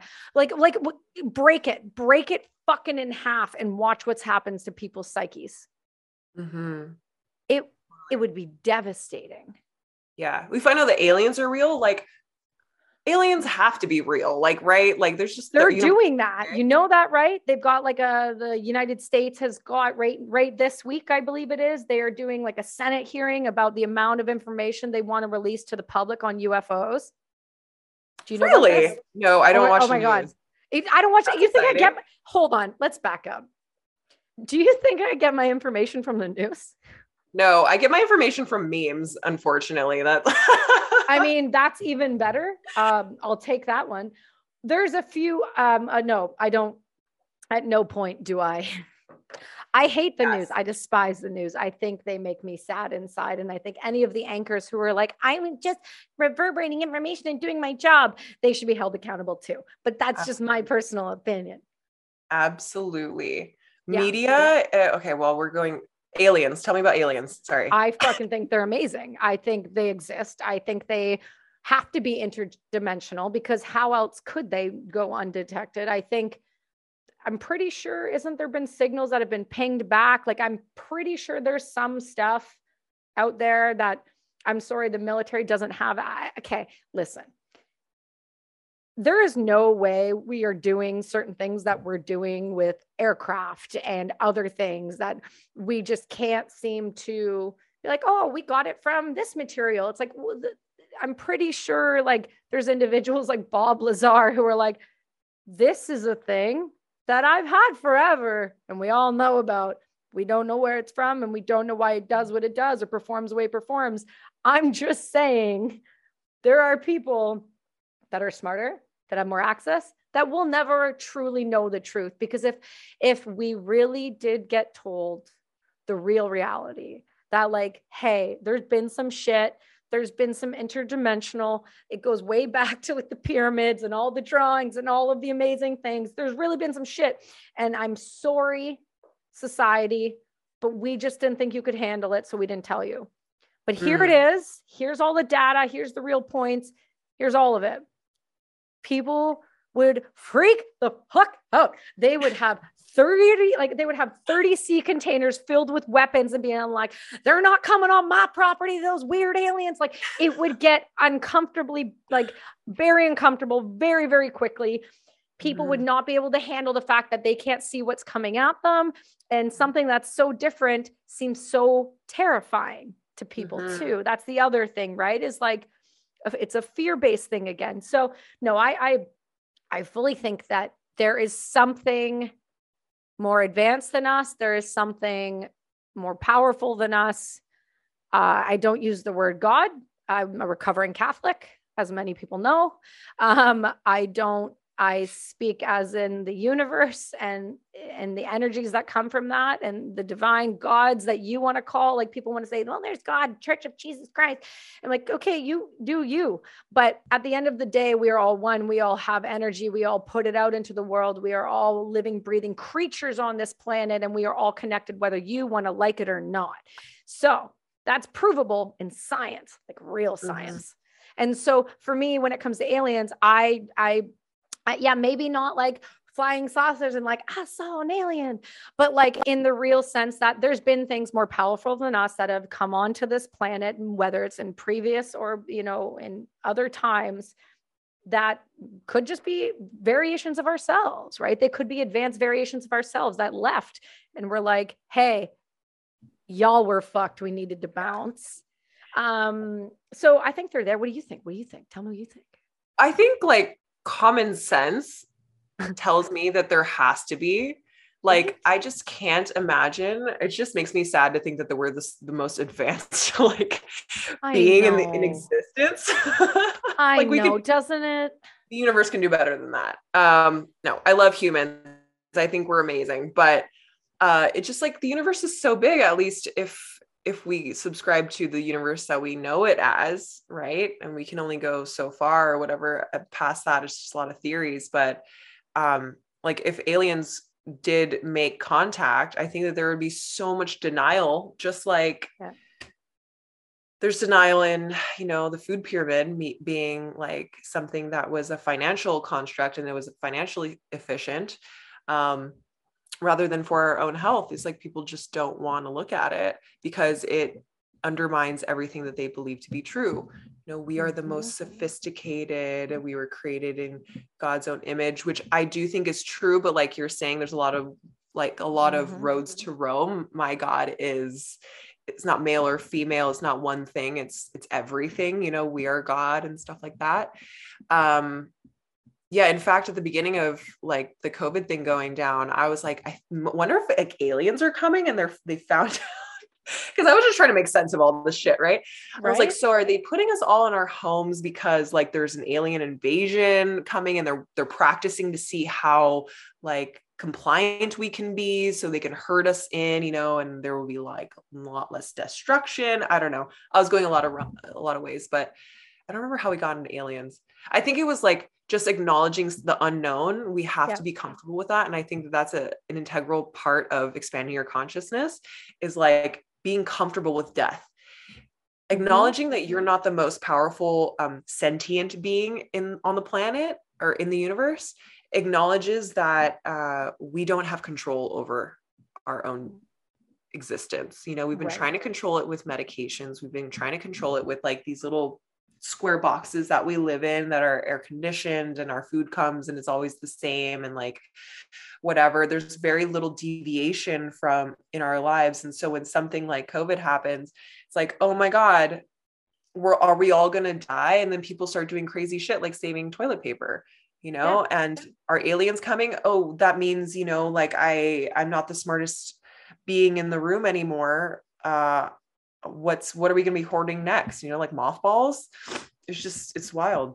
I mean, it is very wild. And it's, I think COVID was an interesting exercise in control and human behavior, in how to access and develop behaviors. I think it was a really great soft launch in a lot of different ways, to really see where the pushback lies, where the minds break, at what point where can we push here, and how do we change here and manipulate a little here to get this ideal society or human that we want moving forward, so that when we start implementing all of these other types of changes, we know based on past results that we've gotten them to formulate thoughts and ways they do and live their lives, because we've been able to see it. So we know that they will react. X plus Y will equal Z in the next thing that we throw. It's just, it's a scary thing to think about, but I think that's also why it's so important for people like you and Jeff to exist, because critical thinking and thought process and looking at the way our minds work and altered states I really believe, I've said it before, it's going to take something to shake society. And I think we're finally there. I think we're there in a positive way. I think the legitimacy to plant-based medicine is being given by the universities with the research and with all of those things. But I also do believe it does, for certain individuals to go and experience something like that, they do have to have the science. They do have to see the backing behind it. They do have to somewhat feel in control so that they can justify going. But then there's people, I believe, like you and I, who are like, I felt it in my sternum. Did you feel the feeling in the sternum? I'm just going to follow that. I don't care what you have to say about it. I don't care if it sounds like this or this. That thing tells me it's right. So I'm going with that thing.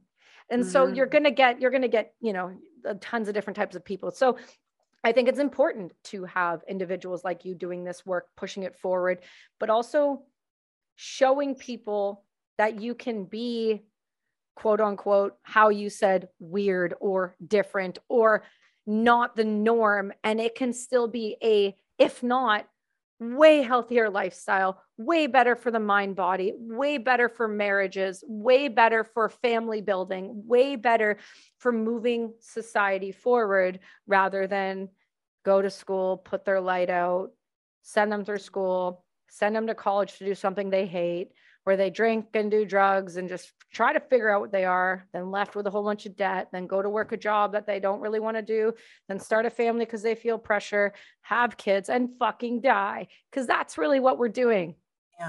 You know what? That would be a really great movie to put together. Yeah. It's just that. And there's no happy ending at the end. It's just the standard Western life. Let's do it. And then people just watch that and that's it. And you're like, what do you think? What do you think? So what do you think? Who's signing up for this? Everyone? I'm down. Yeah. But that's my point though. Sometimes it needs to be that blunt, that obvious, and that in someone's face for them to realize how like fucking ridiculous that is to be doing anymore. We all tuned into different things at the beginning of, throughout the COVID. I don't even know what to call it, like the COVID thing, I get tripped by like pandemic and all that kind of stuff now. But one of the things that I tuned into as being a root cause of so much chaos is like people being unresourced being one. And this like hyper focus on brain decision making. So with resourced, what I mean is, we were like, okay, our food chain's going to be shut down because, factories are being shut down. Also, like you're not allowed to leave your house. How do you get food? People don't know how to build fires. They don't know how to find their own food. They don't know how to find their own water. They don't know how to make their own decisions, especially in that state of feeling like your safety has been removed. And by safety, this is there's a great word for it that I can't remember right now, but it's like a fake level of safety that you need. Oh, I can't get toilet paper, for example. That's not a need. No. Like we've existed a long time without that, but it's like to some people, we've lived in this very standard way of living for so long. They're like, I literally won't survive without it. Right. Maybe not on a conscious level, they're not thinking that, but subconsciously, if I can't even go to the gym every day, which was hard on a lot of people, it was very uprooting, But they could have just gone up and down their stairs, right. Or gone outside and ran, or stood in place and did squats. But because they took the ability to go and do it, it was almost like it signaled to the brain that it's not possible. Like do you know what I mean? Like the thing that you pointed out, like the psychological changes that were made were so pinpoint accurate.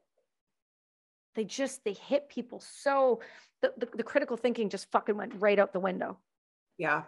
It shut it down. Like finding information at that time, even still to this day, was really confusing because we're getting all this types of information from mass media that was like changing every day. And it had those like weird vibes to it. It's like, this is feeling kind of like sales copy right now. And I don't want to be convinced of something and just feeling weird.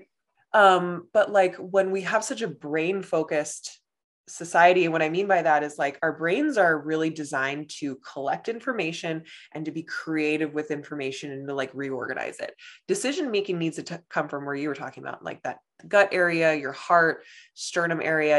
It's like that's how you are supposed to make decisions, because if we just rely on the information that we're taking in, we would drive ourselves crazy, which is what I think a lot of us do. It's like, well, this person's saying that, and that person's saying that, and that person's saying that, and I'm in survival mode. I just want things to go back to the way we were. Well, one thing we know about time as we are humans is we can't really go back yet. So, okay, I just went down a rabbit hole of like, that's okay. Go for it. Some other realms, but in the 3D world, we can't really go back to where we were. Right. And so it's just that like psychosis of thinking, I just want things to be normal again. Well, it's like, things are never going to be normal. This is kind of fantastic that we're getting shaken up here. What can you learn about yourself in this instance? And the worst thing, my friend Rick, who has got to be on your podcast, he says this often, like the worst thing about going through the suck is not learning anything on the other side of it. That's just like, fuck yeah. So I would love for people during COVID, Jeff and I ran something called the Robust Human Summit, where we got people together to help teach just for free, teach people how to build fires, how to find water and filter water, how to prepare yourself for a disaster, how to talk to your family about disaster plans, which includes like making friends that are also resourced, having good community, and just things like that, like super baseline kind of like survival, so that like when shit does hit the fan, you're not like, oh my God, I can't survive if the systems go down. And like that prepper standpoint can go way off the rails, easily. Like we're not talking about have a bunker with 2 years full of food. Because what's the point? If the world is ending, like, what's the point in prolonging it? Yeah, I'm checking out. I know what's next. Go with grace. See you on the other side. High five. Love you. Like, I'll meet you there. Like, come on. Well, when you're more physically resourced with those base needs, you just like, you're more psychologically capable of dealing with all that stuff too. So I think that like the vast majority of society is vastly underprepared for being human without systems. And so just, I guess, to tie out this all together, things like shadow work and things like altered states wake you up to, I'm very autonomous. I'm a sovereign being. I can make decisions on my own. There's that feeling of connectedness to the earth, connectedness to other people. So like, yeah, I don't know. I'm a real fan of it, but I'm really glad that you also mentioned that you need to be ready for it, because if you do plant medicines and you're not ready, you can't unsee what you saw, but you can start to build your life just the way it was again. But now you'll have this heaviness that I knew I could have done it differently, but I didn't. Mm-hmm. And then you end up living, and I would think for some, maybe regret or sadness. And that is always going to be, it's going to sit there and it's going to weigh on your whole life and all decisions you make, whether you are conscious of it or not. And that's, that's why it's important to just, if you know what you're stepping yourself into. Like my husband's like, I'm not ready for that, to go into that, to sit with that medicine. When I am, I will, but I'm not yet. And that's okay. But it's got to be okay for you to understand that you can't, it is not a fix-all. It is not a Band-Aid. It is some real shit. It is something to be respected, to be honored, and to be thought as such. And anybody who does it otherwise, she will fuck your world up. And I got no issue saying that. And it's on you then at that point, because we warned you. But I do got to say, Jessica, it's been such a pleasure talking about all of this, because so many people do ask really in-depth things. And I don't claim to be somebody that knows everything, but I do know people that do. And it is so great to have you, but do know that I would love to have you back on again, because I think you and I can go hours and hours and hours and hours. And I think we should, because you have got so many good life lessons, and the tools that you're using to help better society deserve to be spread far and wide. So thank you for coming on today. It's been a pleasure, really. Thank you. And I'd be honored to come back again. Amazing. Thank you so much, Kelsey, for this amazing conversation. And if you guys are listening and you're inspired to want to learn more about plant medicines, you can hit me up on Instagram at Jessica Depatsie _ that's DEPATIE. And I'd be happy to answer any of your questions. Amazing. We'll make sure to put those all in the bios. Everyone else, we'll see you next week.